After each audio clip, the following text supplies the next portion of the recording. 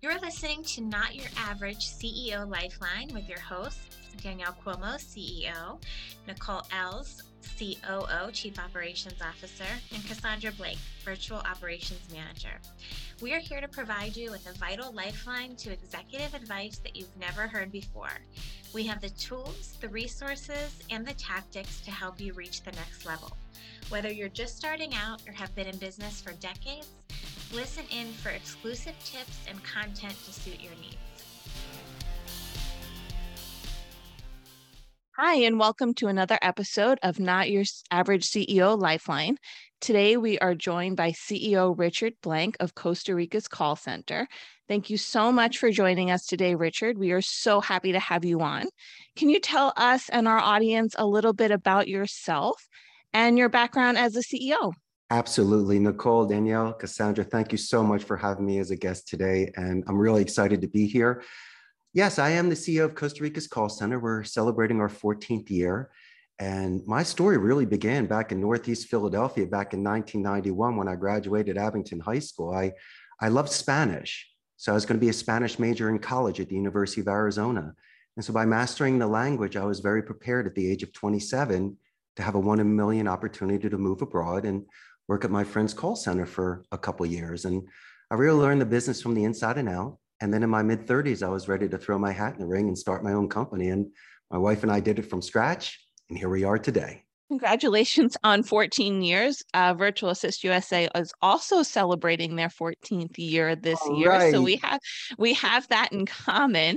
Yeah. Which is great. Am I correct by saying that you decided to run a school for telemarketing? I like to think that besides my own call center, I do advanced telemarketing. I just don't give you a script and say, go make some phone calls.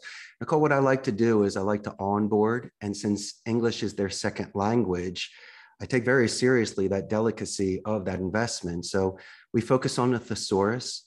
I concentrate very much on conflict management, diplomacy, and strategy on the phone. So we try to reduce any sort of rabbit holes. We're able to do first call resolutions, reduce our talk time, and our conversion ratios are better. So it's not this sort of frustration you and other people may receive when you're making a phone call into a company. We really try to give this superior service. And so it is an art of speech. And so by running a school of telemarketing in the last 22 years, Nicole, since I've been here, I've trained over 10,000 local Costa Rican ticos. And so I believe that my influence and my structure and the fact that we do follow the labor laws and make sure that agents are making calls with ethics, that's spread throughout some of the other centers as well. And so for me, once again, telemarketing might be given an interesting sort of reputation from what you see in the movies, or sometimes you're bothered during dinner. But the four of us know that a lot of people do earn a living by making and receiving calls for a company. Yes, and we definitely do know that. So how do you approach those misconceptions of telemarketing, cold calling? Is it good, bad? How do you usually approach them? Well, that's a wonderful question. I'm very selective of the verticals that come in here. So as much as I'd like to grow past my current 150 seats, and I am growing slow and steady, I have to make sure I can fulfill the need of the agent. Since we're in a strict Catholic country, they have to go home and tell their parents what they do for a living. So it's not like I wouldn't want to take on a project, but there's a certain sort of profile of an agent. Not everyone sells stock. And a lot of companies that we have do work in other sort of industries, such as transportation or law, movies and music. These are some of the campaigns that I have.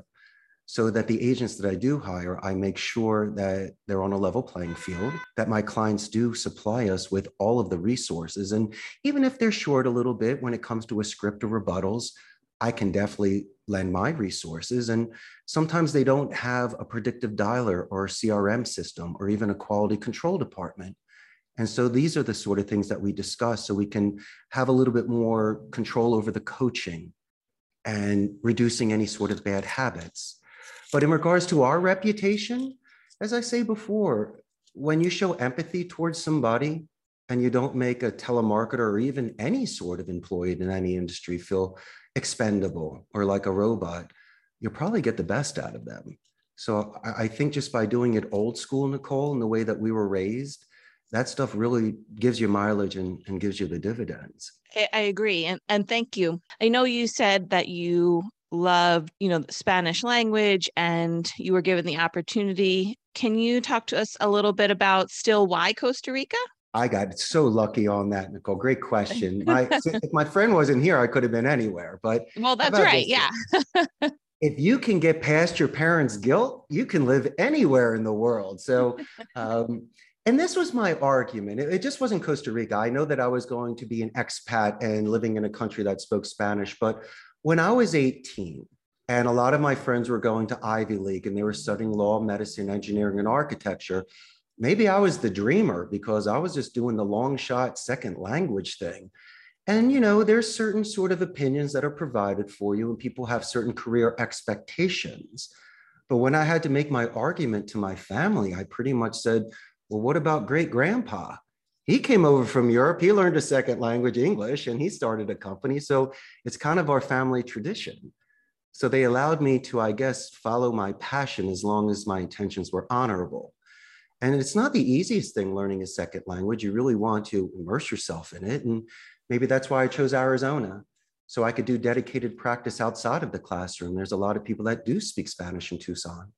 And when I was in college, I did an internship for Telemundo so I could get experience, work experience, but I could still use the Spanish. So I literally had to drink, eat, sleep, and live this to get it, because some people have photographic memory or different sort of educational structures where they can just really learn materials a lot faster.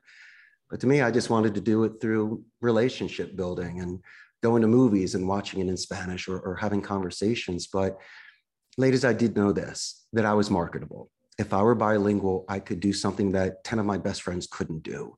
And a lot of the companies that hired me was the fact that I could enter these certain markets and just show very good faith off the bat by learning their language and being able to make stronger points. And so I guess it was really just the momentum, Nicole, that kept me to keep studying it. And I also saw the positive reinforcement from the clients that I got and how people received me when I was speaking that language. So it was really just something, a self-goal that turned into a career.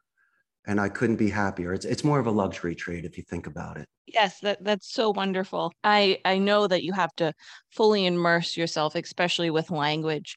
Otherwise, it goes just out. It flows out. I've taken probably 12 years of Spanish in education, and I cannot speak it fluently. It's because I don't immerse myself.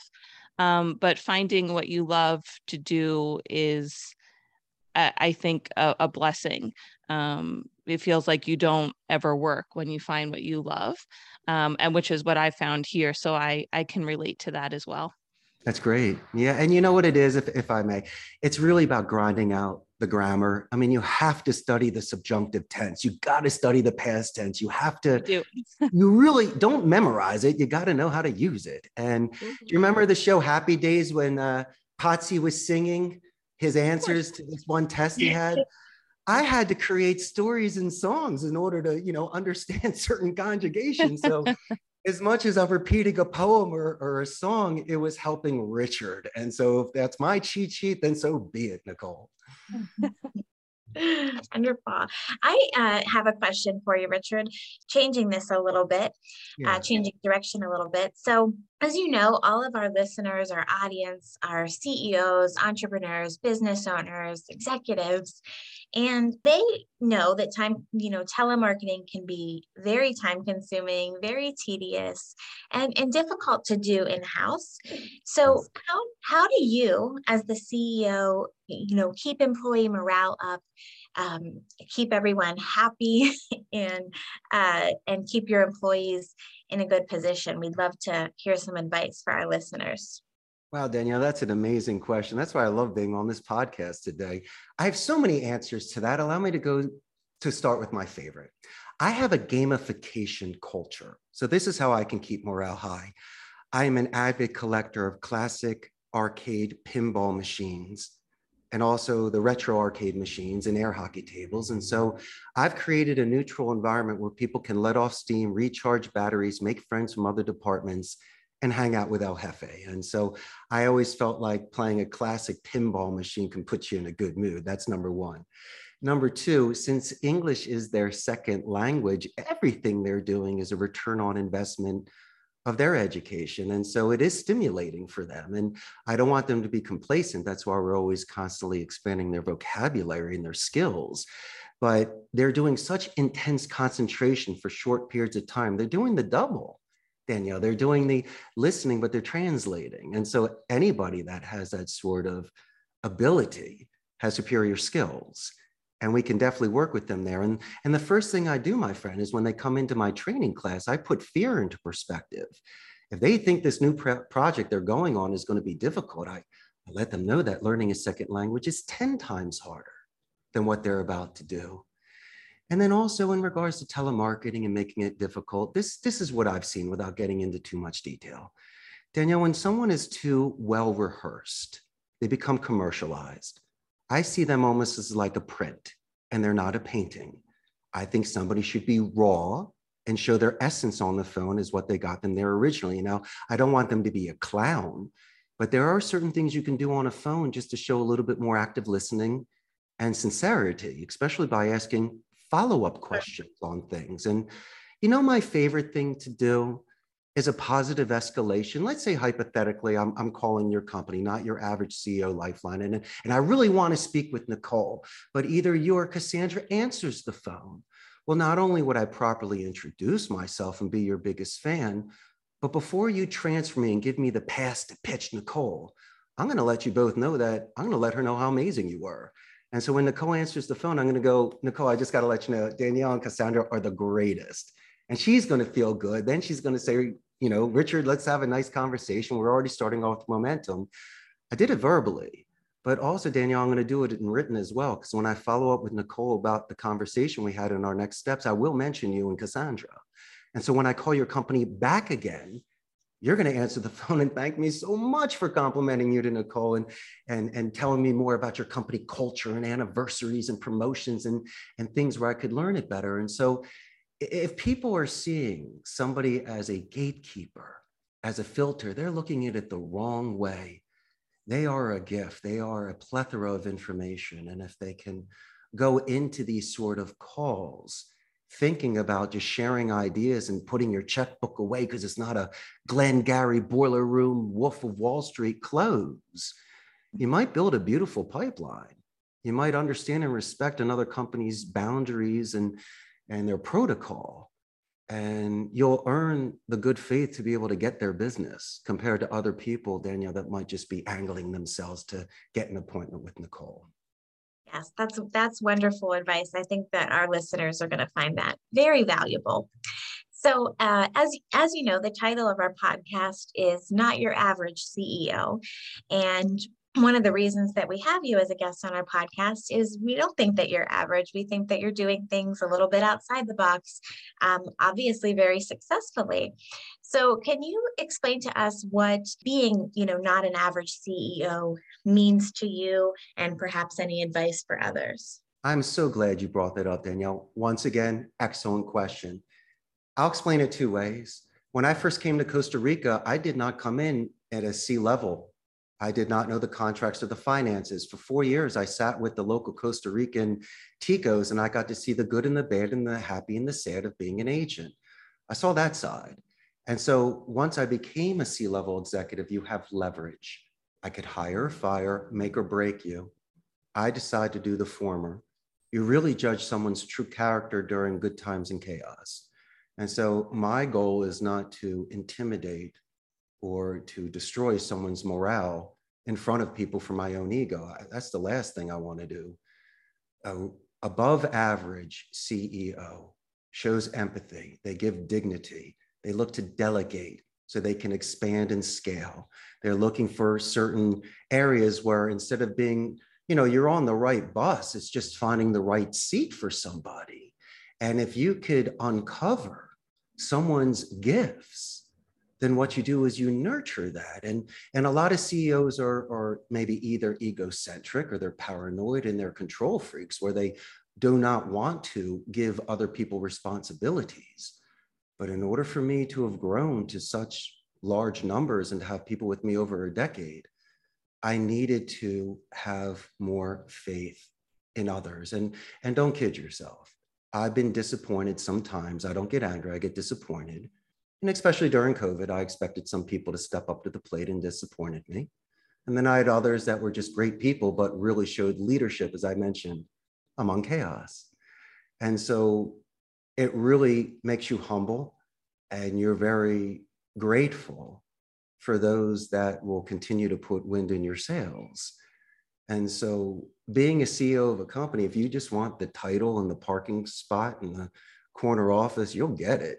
But sometimes these jewels lose their luster and you get bored counting your coins and you're looking for other sort of stimulation. And my stimulation is how many families can I feed a month?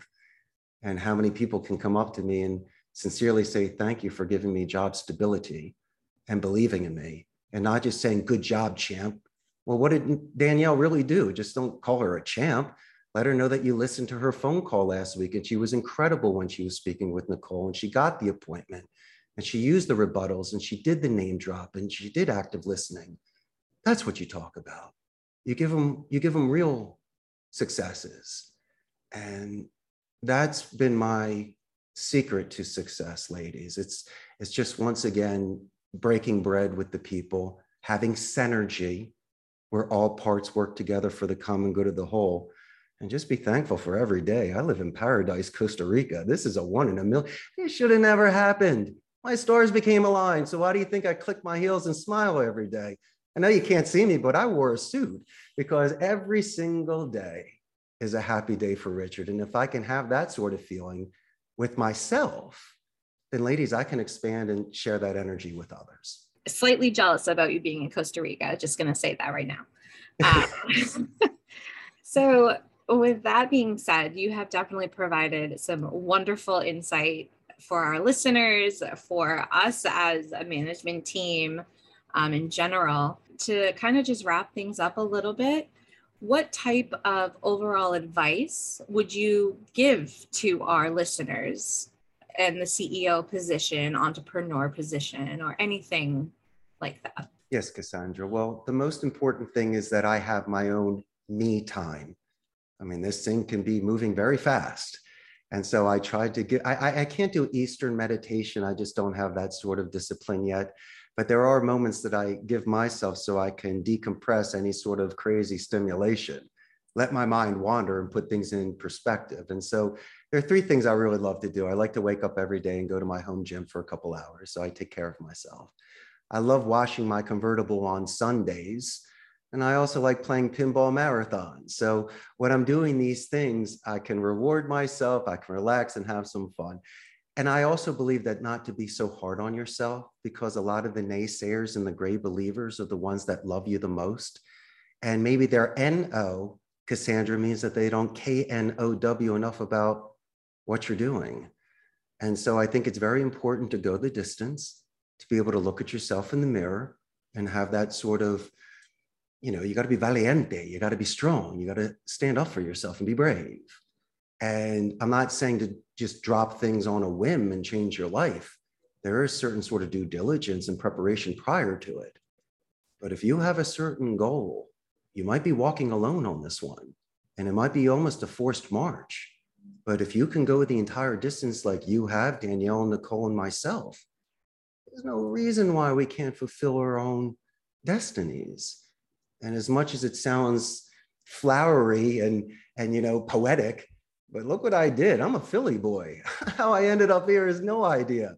But this is what I do know, that if I never took these risks, I would have never gotten these rewards. And so I'm very satisfied with my younger self for making these big, big choices and following through with it. That is beyond excellent advice, Richard. It's quite ironic that you brought up meditation. It was a very hot topic for Cassandra and I yesterday, as meditation is something for me, and maybe not so much for Cassandra. But the advice I think that you just gave about taking those risks will definitely hit home for a lot of our entrepreneurs that are maybe looking to start a business, or do they take that jump? So that advice is very invaluable for them. Nicole, may I add one last thing? And then I have a Of question for course. you about meditation. Sure. I don't want you to think your audience that I did this with a loan, a business partner, or moving quickly. I first started renting a seat at a glorified internet cafe, like a blended center. And once I saved enough money and had a couple dozen, I then rented space and built out 150 seats in a server room. And after a couple of years there, then I was able to build out my own personal center where I own the building. And as grandma said, if you can't pay for it in cash, don't do it. And so what I did was like the tortoise, not the hare. And when I did have a few setbacks, I had enough acorns to last the winter, and I could weather those storms. So I didn't give job instability, and I wasn't angry all the time. It's not as glamorous as you think it is, but my suggestion is to save your money. And if you do so, it will give you that much more flexibility, and you'll be able to handle any sort of adverse effects that happen to your business. And so my other question is, you were talking about meditation yesterday, and I can't sit and do the breathing and the humming and stuff. Can you give me one quick bit of advice that I could take with me for this weekend in regards to meditation? Sure. I'll give you the same advice actually I gave Cassandra, that you don't have to necessarily meditate to a specific type of music or sounds. You have to just listen to what works for you. So for me, it's very hard for me to steady my mind. I have a lot of thoughts, right, that run through. Just being my personality and my behavioral style, I've learned to let them flow, not necessarily have anything in the background, but just to reflect on myself and let it kind of flow like a river, but also to just listen to what I need and not necessarily fit the mold of this is what meditation should look like. So that's my advice on meditation. I want to just quickly also touch on the wonderful point that you made about weathering the storm. It is definitely not easy to start from the ground up as an entrepreneur. And I think a lot of people may give up. And we hope that this podcast will give them the strength to move through it and to really weather the storm, like you said. So thank you for that advice. You're welcome, Nicole. Absolutely. Do you mind telling our listeners where they can find more information about you? I would love to. First, they can buy a first-class plane ticket and fly and come visit me in Costa Rica. That would be wonderful. I know Cassandra wants to come down. I know she's jealous. And so maybe the second podcast we do, ladies, will be on site in Costa Rica. For real, I would totally jump on that. There is some ecotourism here. If you love waterfalls and the beaches and zip lining and the monkeys and iguanas coming up to your room, you would really love it here. But your audience can give me a call, 888-271-6750. Shoot me an email, CEO@CostaRica'sCallCenter.com. And I do have a very large Facebook fan page. About 98,000 local Costa Ricans are there. They cannot wait to meet the three of you when this podcast goes live. And also for your audience, it could give you a chance to see what the pulse is of business process outsourcing in Costa Rica. We're north of Panama, south of Nicaragua. We are the only democratic society. We don't have a standing army, so we put all of our money back into education with a 95% literacy rate. And you're going to love this. Companies such as HP, Intel, Oracle, and Amazon are here. So we pack a punch. And as I mentioned before, it is Central America paradise. We're on Mountain Standard Time. It's a couple hours direct flight. And your buddy Richard is here. And you know I got a ton of suggestions for you. So definitely use me as a friend and a resource in Costa Rica. Thank you so much, Richard. It was a pleasure having you on our podcast today. Thank you so much. Pleasure was mine. You've been listening to Not Your Average CEO Lifeline with your hosts, Danielle Cuomo, CEO, Nicole Els, Chief Operations Officer, and Cassandra Blake, Virtual Operations Manager. This podcast has been sponsored by Virtual Assist USA. If you would like to know more about the hosts or exploring virtual assistant services, visit virtualassistusa.com for more information, free virtual guide magazines, access to networking groups, and much more.